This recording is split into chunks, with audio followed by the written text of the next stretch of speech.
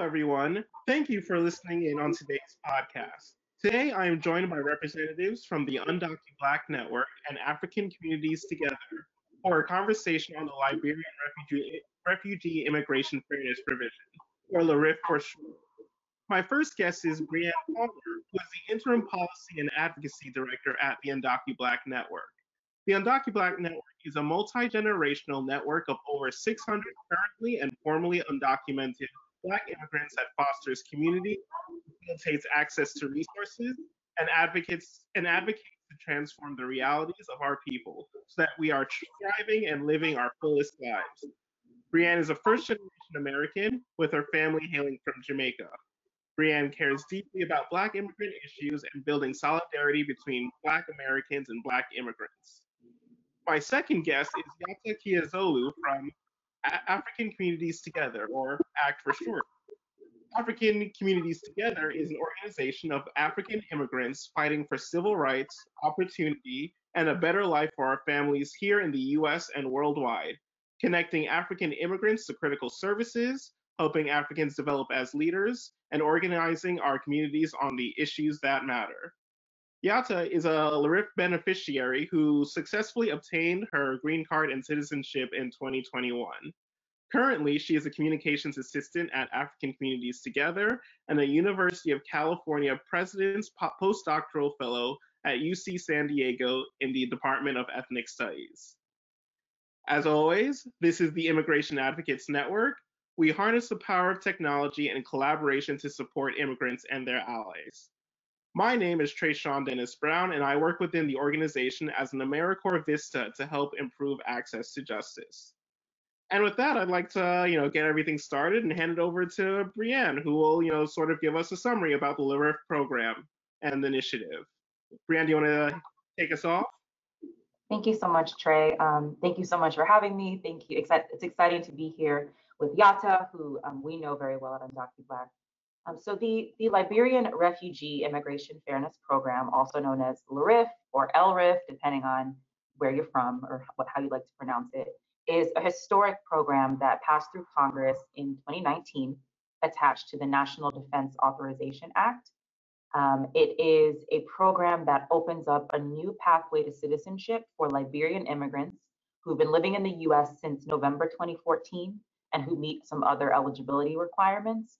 This was the incredible result of decades of organizing in the Liberian community, in the larger Black immigrant community, to get this program passed through Congress under the last administration.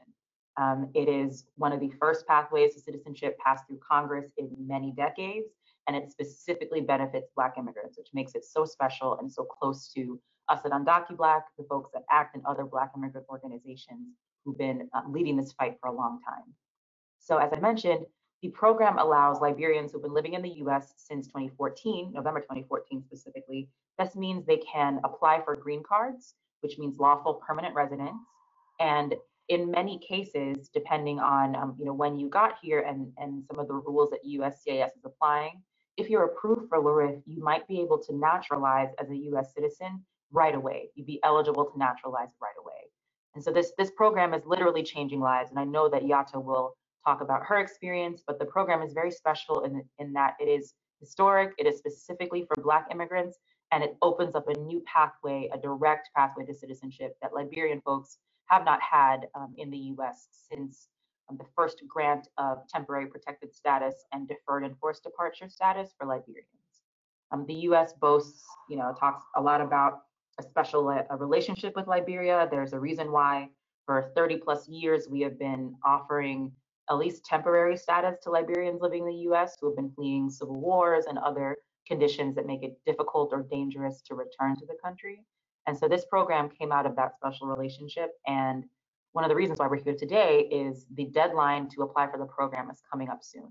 We're fighting to extend the deadline or eliminate it altogether. But at the moment, people only have until December 20th of this year, 2021, to apply for the program and get their applications into USCIS. So I'll stop there and hand it back to you, Trey, but I'm happy to answer other questions. I actually did want to have one more question, Brianne. Sorry to swing it back to you. But do you want to talk a little bit about the Days of Action that happened last month? Yes. We at UndocuBlack, both in 2019, 2020, and definitely this year, as we got the deadline extension to this December, we've been actively working with USCIS in advocacy meetings, and we've also been trying to do outreach in the community to make sure that everyone who might be eligible for LRIF knows about it and is able to apply with an attorney and then have some financial assistance. So the days of action that UndocuBlack and African Communities Together and the Black Alliance for Just Immigration and the Black Immigrant Collective hosted last month concentrated on the fact that the deadline is impending.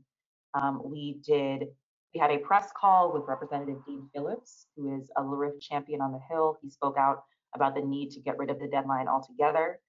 We arranged for Liberian folks in the US and just anyone who cares to call certain members of Congress to pressure them to get rid of this deadline.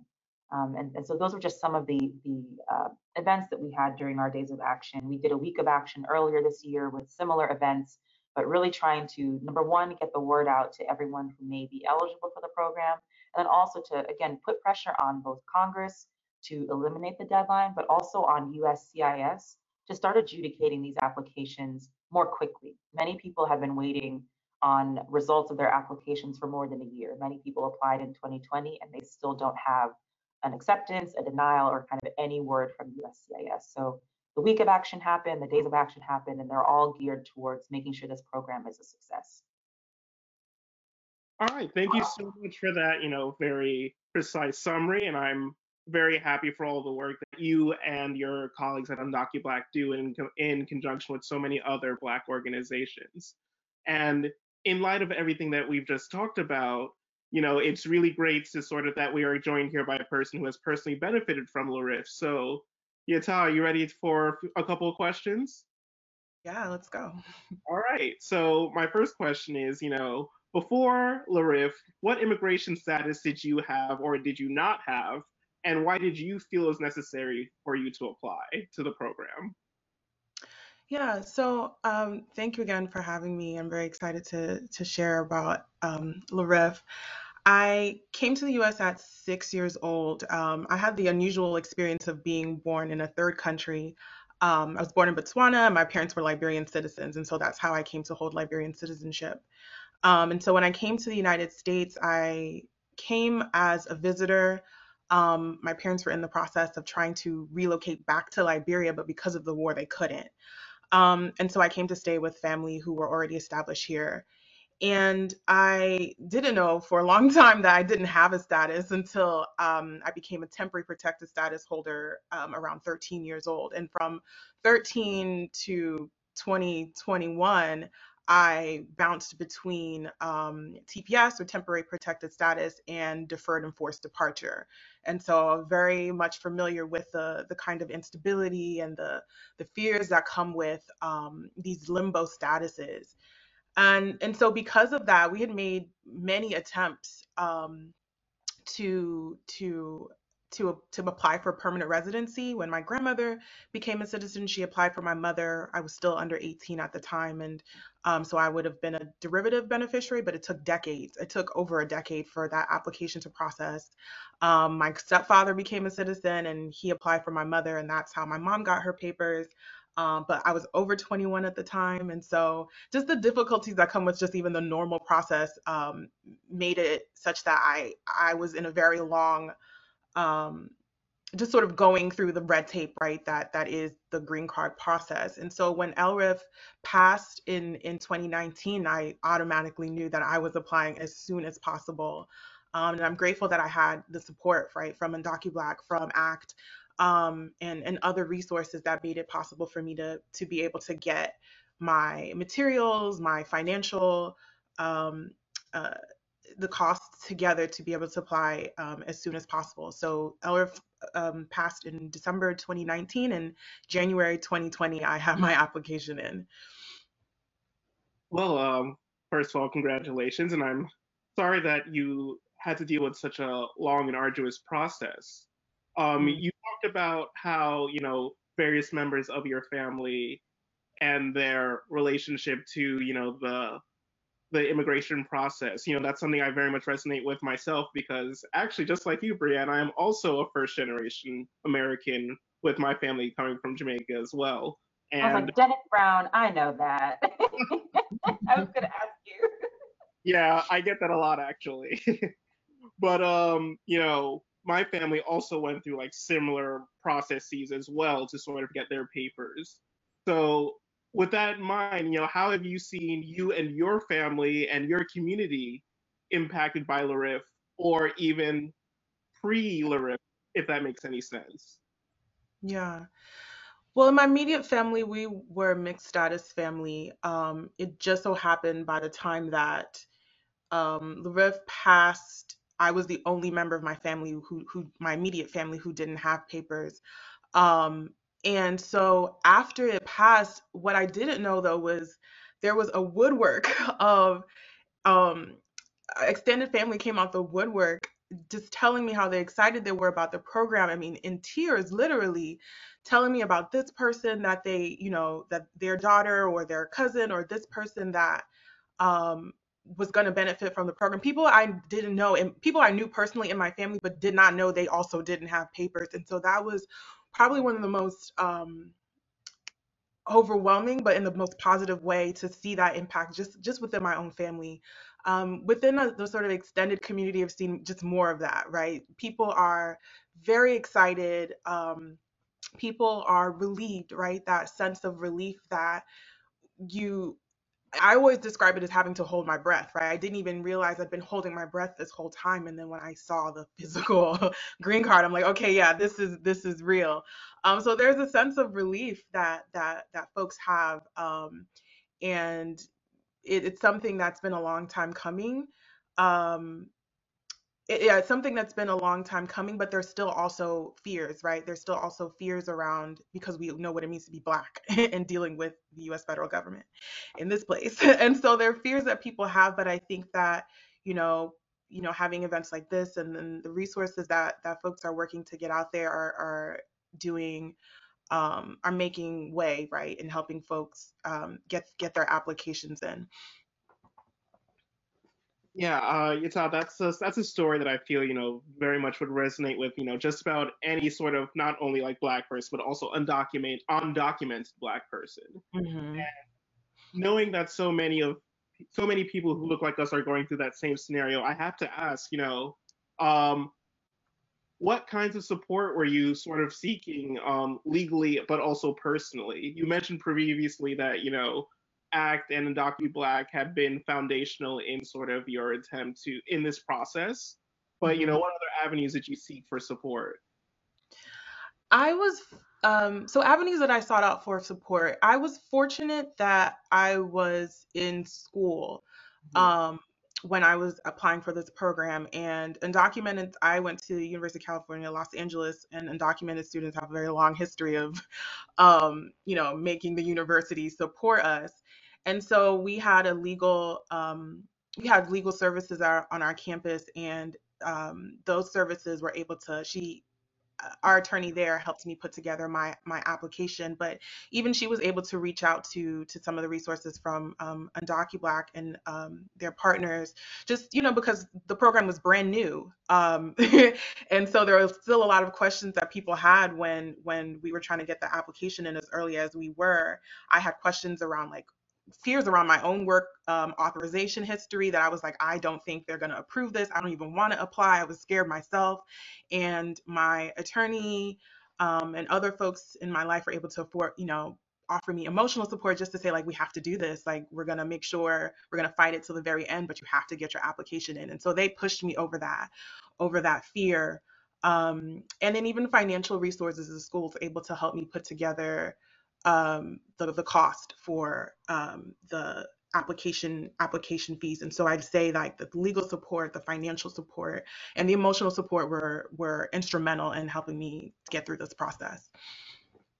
All right, thank you so much for talking about your personal experience, and thank you for answering my questions so thoughtfully. And I'm so glad that everything has sort of worked out for you. But obviously that there are so many more who are still yet to sort of even have knowledge about the benefits of LRIF or don't even know that the deadline is coming up. So, Absolutely. so with that in mind, I definitely want to start changing gears a bit. Open it back up to Brienne on the policy matters, but also Yata, feel free to chime in at any point on sort of your personal experiences. Is that okay with both of you? Yes. Absolutely. All right. So my first question is, where do people go to find out more about LRIF and whether they are eligible? So I am going to shamelessly plug the UndocuBlack LRIF Resource Hub, which was actually, it is housed on UndocuBlack's website, but our colleagues at African Communities Together contributed to most of it. So it is very much our shared resource hub. You can find that at undocublack.org/LRIF, LRIF. In that resource hub, we have everything you could possibly look for. If you want to figure out what the LRIF program is, we have a description of it. We have an eligibility section, as well as an eligibility quiz that you can take to see if, at least initially, you might be eligible. We also have resources like financial assistance. We're offering $750 per person to go towards their application fees, which can be extremely expensive.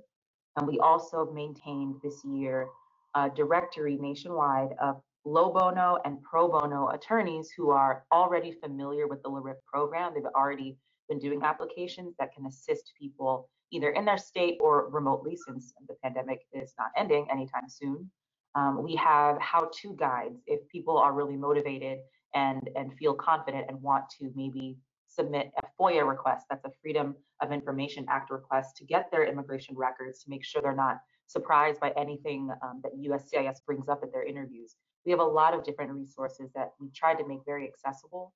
There's also a comment box where if you have questions, you can submit them directly to UndocuBlack, and we receive those directly into our inboxes, so we can point you in the right direction. We can answer any questions as much as we're able to. So that's just a taste of some of the resources we have on our website. You can of course go directly to USCIS's website, but we find that USCIS websites can be they can be difficult to understand. They're not really laid out to be kind of real person friendly. We've tried to make our resource hub geared more towards people from all walks of life to make sure they can understand what the program is, how to apply, things to look out for. We've also included some advice on our website about family members who may be eligible to get their green cards under LRIF. Another kind of incredible benefit of the program is that not only are principal applicants eligible, their family members might be too, with some different requirements. So entire families can adjust their status under LRIF, get green cards, and become citizens at the same time. Which is, again, I think like we heard from Yata, she was able to exhale for the first time in quite a long time, and I think that feeling of relief is reflected in the community, and we are waiting for more people to feel that way as USCIS works through the applications they have pending. Thanks for answering the question. Just so you know, on this podcast, we very much enjoy shameless plugs. So by all means, continue whenever you want to. Good. Yata, my second question, I'll direct to you, and I just want to ask, do you remember what kind of documents you needed to apply to the LRIF program? Yes, I have vivid memories of trying to collect all those documents. So I remember collecting bank records, school records, um, anything that would prove that I've been in the United States consistently since 2014, W-2s, any kind of income records as well. Those are the ones that come to mind immediately. Because I'd been in school so long, it was easy to prove that I had been in school since 2014, along with work documents were probably the easiest ones to access. Brianne, do you have anything to add to that, from a specific policy framework? I honestly think that Yata covered it. I would say I would say for people who are thinking of applying, don't count yourself out. Don't take kind of rumors or word of mouth to determine whether you're eligible. Do your very, very best to find an attorney ASAP. Like I said, UndocuBlack has resources for that. Find an attorney as soon as you possibly can and get whatever quality application in you can manage by December 20th. And what you can do after that is submit supplemental information. So if you don't have your passport right now, you can explain to USCIS that you are in the process of getting your passport. You can do the same thing for other documents. So I know that time is very short. There's only 2 full weeks until the deadline, but I would say don't count yourself out if you haven't applied yet. Just put in an application before the deadline comes, and you'll be able to deal with anything else that comes after that. But we're really hoping that people will apply in a timely fashion at this point, because we are not certain whether the deadline is going to be extended or eliminated altogether. So this may be our last chance to make this program a success. Okay. All right. Sorry. Um, my next question I will direct to you, Brianne. How does LRIF differ from other protections like DACA or temporary protected status? The difference between LRIF and DACA, TPS, DED, they're just totally different animals. I'm sure Yata will have some real world perspective on this, but the LRIF program leads directly to green cards, and green cards mean the next best thing to citizenship. It means you are protected or have much more protection from deportation if you have a green card. That means you can basically stop living in limbo. You can work without limitations. You can pursue your higher education if that's something that you're interested in pursuing. You can really put down roots that are not constantly under threat of being ended with a new presidential administration. Statuses like DACA and TPS and DED, they're all temporary. They all require pretty routine renewals, which number one, costs money, and number two, you never quite know if you're going to be approved again. So many people in the Liberian community, I know they know this well, they've been applying for these temporary statuses for many years, for decades. They're used to worrying, is this going to be the last grant of TPS or DED? Is this president going to be the one that revokes this program and forces me to uproot myself when I've been here for 25 years or 15 years? So I would say that LRIF is an ideal program in that it opens a new pathway to citizenship. It provides the stability, the permanence, the support that people are looking for, especially Liberian folks who've been here for quite a long time. Oh, with that in mind, that reminds me, Yasa, have you had any sort of specific interaction with any of these more temporary um, immigration procedures before your time applying for LRIF? Yes, before LRIF, I was a DED holder primarily, but we also bounced back between deferred enforced departure and temporary protective status. So there are times when I even have both of them at the same time, though I never applied for DACA because it felt like the same, more of the same. And just like Brianne had mentioned, we are very much used to having to apply for these programs year after year. And the thing about them is that everything ends with them. Your work authorization ends with the programs. Your driver's license are tied to your work authorization. And so your whole life becomes interrupted by these temporary programs, and you don't know what's going to happen next. Like I've had experiences of suddenly having to quit all my jobs, all my side jobs, because my work authorization hadn't been improved in time. And so LRIF offers, right, that permanency that you need to be able to just live a normal day-to-day life without having these huge interruptions that the temporary programs impose on folks. Thank you for that. Thank you for, as always, for sharing your story. This question I'm going to direct to the both of you.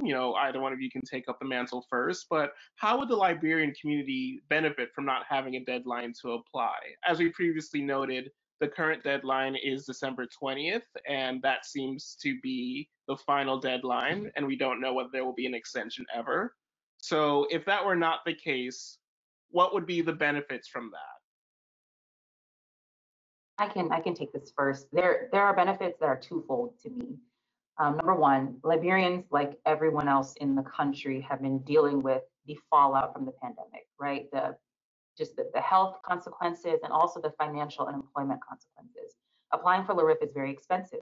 The application to adjust your status is more than $1,000 per person, and that isn't including biometrics fees and employment authorization application fees. This is quite an expensive endeavor, especially if, like I mentioned, your entire family is eligible. You need time potentially to raise those funds or get those funds from community and from organizations. So people need more time to raise the money to benefit from this program and apply in a comfortable fashion. USCIS does offer fee waivers, but we've seen that they've been inconsistently granted to people. We've heard from people who would certainly meet the requirements who haven't gotten their fees waived by USCIS. So people need more time to recover financially from the pandemic and to raise the money they need to apply for the program. I would also say many people have not been able to find legal representation. You know, folks can apply on their own. That's certainly something you can do. But I would say I always recommend that in a scenario like this, you talk to an attorney, whether they are low bono, pro bono, or someone that you pay. Talk to a professional who knows how to interact with USCIS, knows kind of all of the trap doors and the other booby traps that can really hinder anyone's ability to successfully apply for a program like this. So folks need more time to find their attorneys. I'd also say that many people have been trying to get their documents together for a long time. You know, the logistics, again, of the pandemic have meant that offices have been closed, including embassies and consulates, places where people can get the documents required to apply for the program have been either shut down or have been very slow to take up those kinds of issues. And so many people they want to apply, and maybe they're trying to apply before the deadline, but they don't have all the documents they need. And those documents are in process. Maybe they're waiting for them. So removing the deadline would ease that pressure on people who are trying to get their stuff together, but are at the mercy of other organizations or other agencies that are also still recovering from COVID. We know we've heard in our advocacy, we've been talking to the Liberian embassy and some of the consulates, and they're doing their best to meet their own needs, but also to meet the needs of the Liberian folks who go to them for documentation, for support in situations like this. So there are a million more reasons why this deadline should not exist, but those are just three kind of top in my mind. And that's facing the Liberian community. Frankly, USCIS needs more time too. They've been taking more than a year to process most of the LRIF applications. They are, thanks to the last 4 years of the Trump administration, USCIS was gutted as an agency, and they are still recovering from all the damage that was done in the last administration. And so they're facing a backlog of millions of applications, including LRIF ones. So they need more time to right the ship, get their stuff together, and adjudicate these applications fairly and consistently. You know, all year long, our advocacy, us, ACT, and some of the other Black immigrant organizations have been talking to them all year long, telling them about the real world effects of their policy choices, telling them about people like Yata and other folks who are trying to apply, are in the process, and are facing obstacles. And their most recent adjustment to their policy manual, that's USCIS, their most recent clarification in the policy manual was October 29th, which is less than 2 months before the deadline. So when they make changes like that, people need time to respond to those changes, to make their applications stronger, to make their chances better. And so we need more time as the Black immigrant community. Liberians need more time, but USCIS also needs more time. So everything points to getting rid of this deadline, or at least extending it for another year, ideally multiple years. But I'll pass it to Yata for more perspective. I think you rounded that out perfectly, Brianne. All right. Actually, though, the next question I will direct to you, Yata. This might be a little reductive, considering everything that we said about the benefits of LRIF, for that matter. But as a person who's previously juggled, DED and TPS status, what were the benefits of your application to LRIF being finally approved, and what is it like, now having a green card? The benefits, right? Primarily, so I was in school while my application was processing, and so one of the most immediate advantages, or I would say relief, that the program offered is that I could finish school. Up until that point, with DED sort of on the chopping block under the last administration, I was trying to figure out what was going to happen with the rest of my program. Would I be able to finish school? Do I need to move? All sorts of things were up in the air, and having the application in at least gave me the sense that I knew that I could finish, and that I needed to finish as soon as possible. And so when LRIF was approved, it sort of just gave me a sense that I could plan out the rest of my life, right, without feeling like there were going to be any um, major interruptions. As soon as I got my green card, I immediately turned around and applied for citizenship, which I think is one of the biggest benefits of LRIF. So I got my green card in January 2021, and February 2021 I applied for citizenship, and I got that in June of 2021. I didn't expect that to process as fast as it did, but I was very grateful for that. And even just, from more recently, just last week, I got back from Liberia. I was able to go home for the first time. And for me, someone who hadn't grown up in Liberia but was a Liberian citizen up until this year, it was a very big deal to be able to see family I haven't seen, have only talked to on the phone. I hadn't seen my biological father since I was like 6 years old. And so it was a really special opportunity that, programs like DED, TPS, they just don't grant you the opportunity to make those kind of familial connections and just live a full life, right? That we all deserve to live. Thank you. Brienne, do you have any thoughts to add on that matter? Yet again, Yata summed it up perfectly. I would make no additions. All right, that's all perfectly well and good. This will be my last question, so I just want to before I get to it, thank you both for joining me here today and talking about LRIF and personal experiences and policy questions.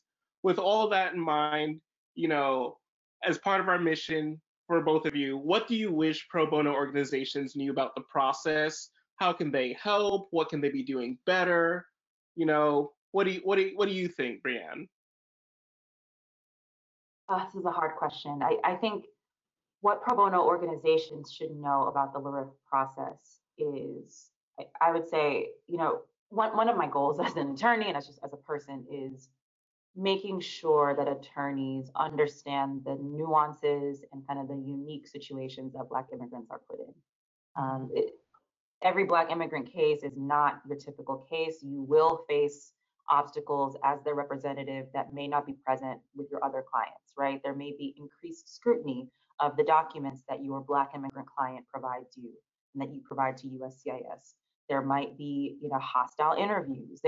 The anti-Blackness will show up in a number of ways, and I challenge pro bono attorneys and pro bono organizations to not shy away in those moments from naming what's happening and from calling it out. I understand that, we we walk a fine line between calling stuff what it is, naming racism, naming anti-Blackness, naming all the other isms and phobias that we understand, while we also keep our clients' best interest in mind and want to defend them zealously and represent them zealously. But I think that there's a happy medium there, and I would just challenge attorneys, especially pro bono ones, to follow UndocuBlack, follow African Communities Together, follow Black immigration organizations that are talking about the ways that attorneys can better represent Black immigrants. I know NIP NLG, that's the National Immigration Project of the National Lawyers Guild, is very skilled at this particular practice point. So I would say, don't be afraid of LRIF cases. Don't be afraid of kind of going out on a limb for Black immigrant clients, because their experience of already arduous immigration processes is even worse than you might imagine. I would say the ways that pro bono organizations can help is connect with local Liberian organizations. Many cities and states have local Liberian business associations, Liberian community organizations. Connect with them, offer your services, offer to do the quickest know your rights training about LRIF, perhaps, to find ways to plug into community. Because so we've heard from our outreach, there are people who are still afraid to some people are afraid to apply. They're afraid to make it known that, number one, they don't have status, or maybe they don't have permanent status. And perhaps they're also afraid of, surfacing to an agency like USCIS that is technically the Department of Homeland Security.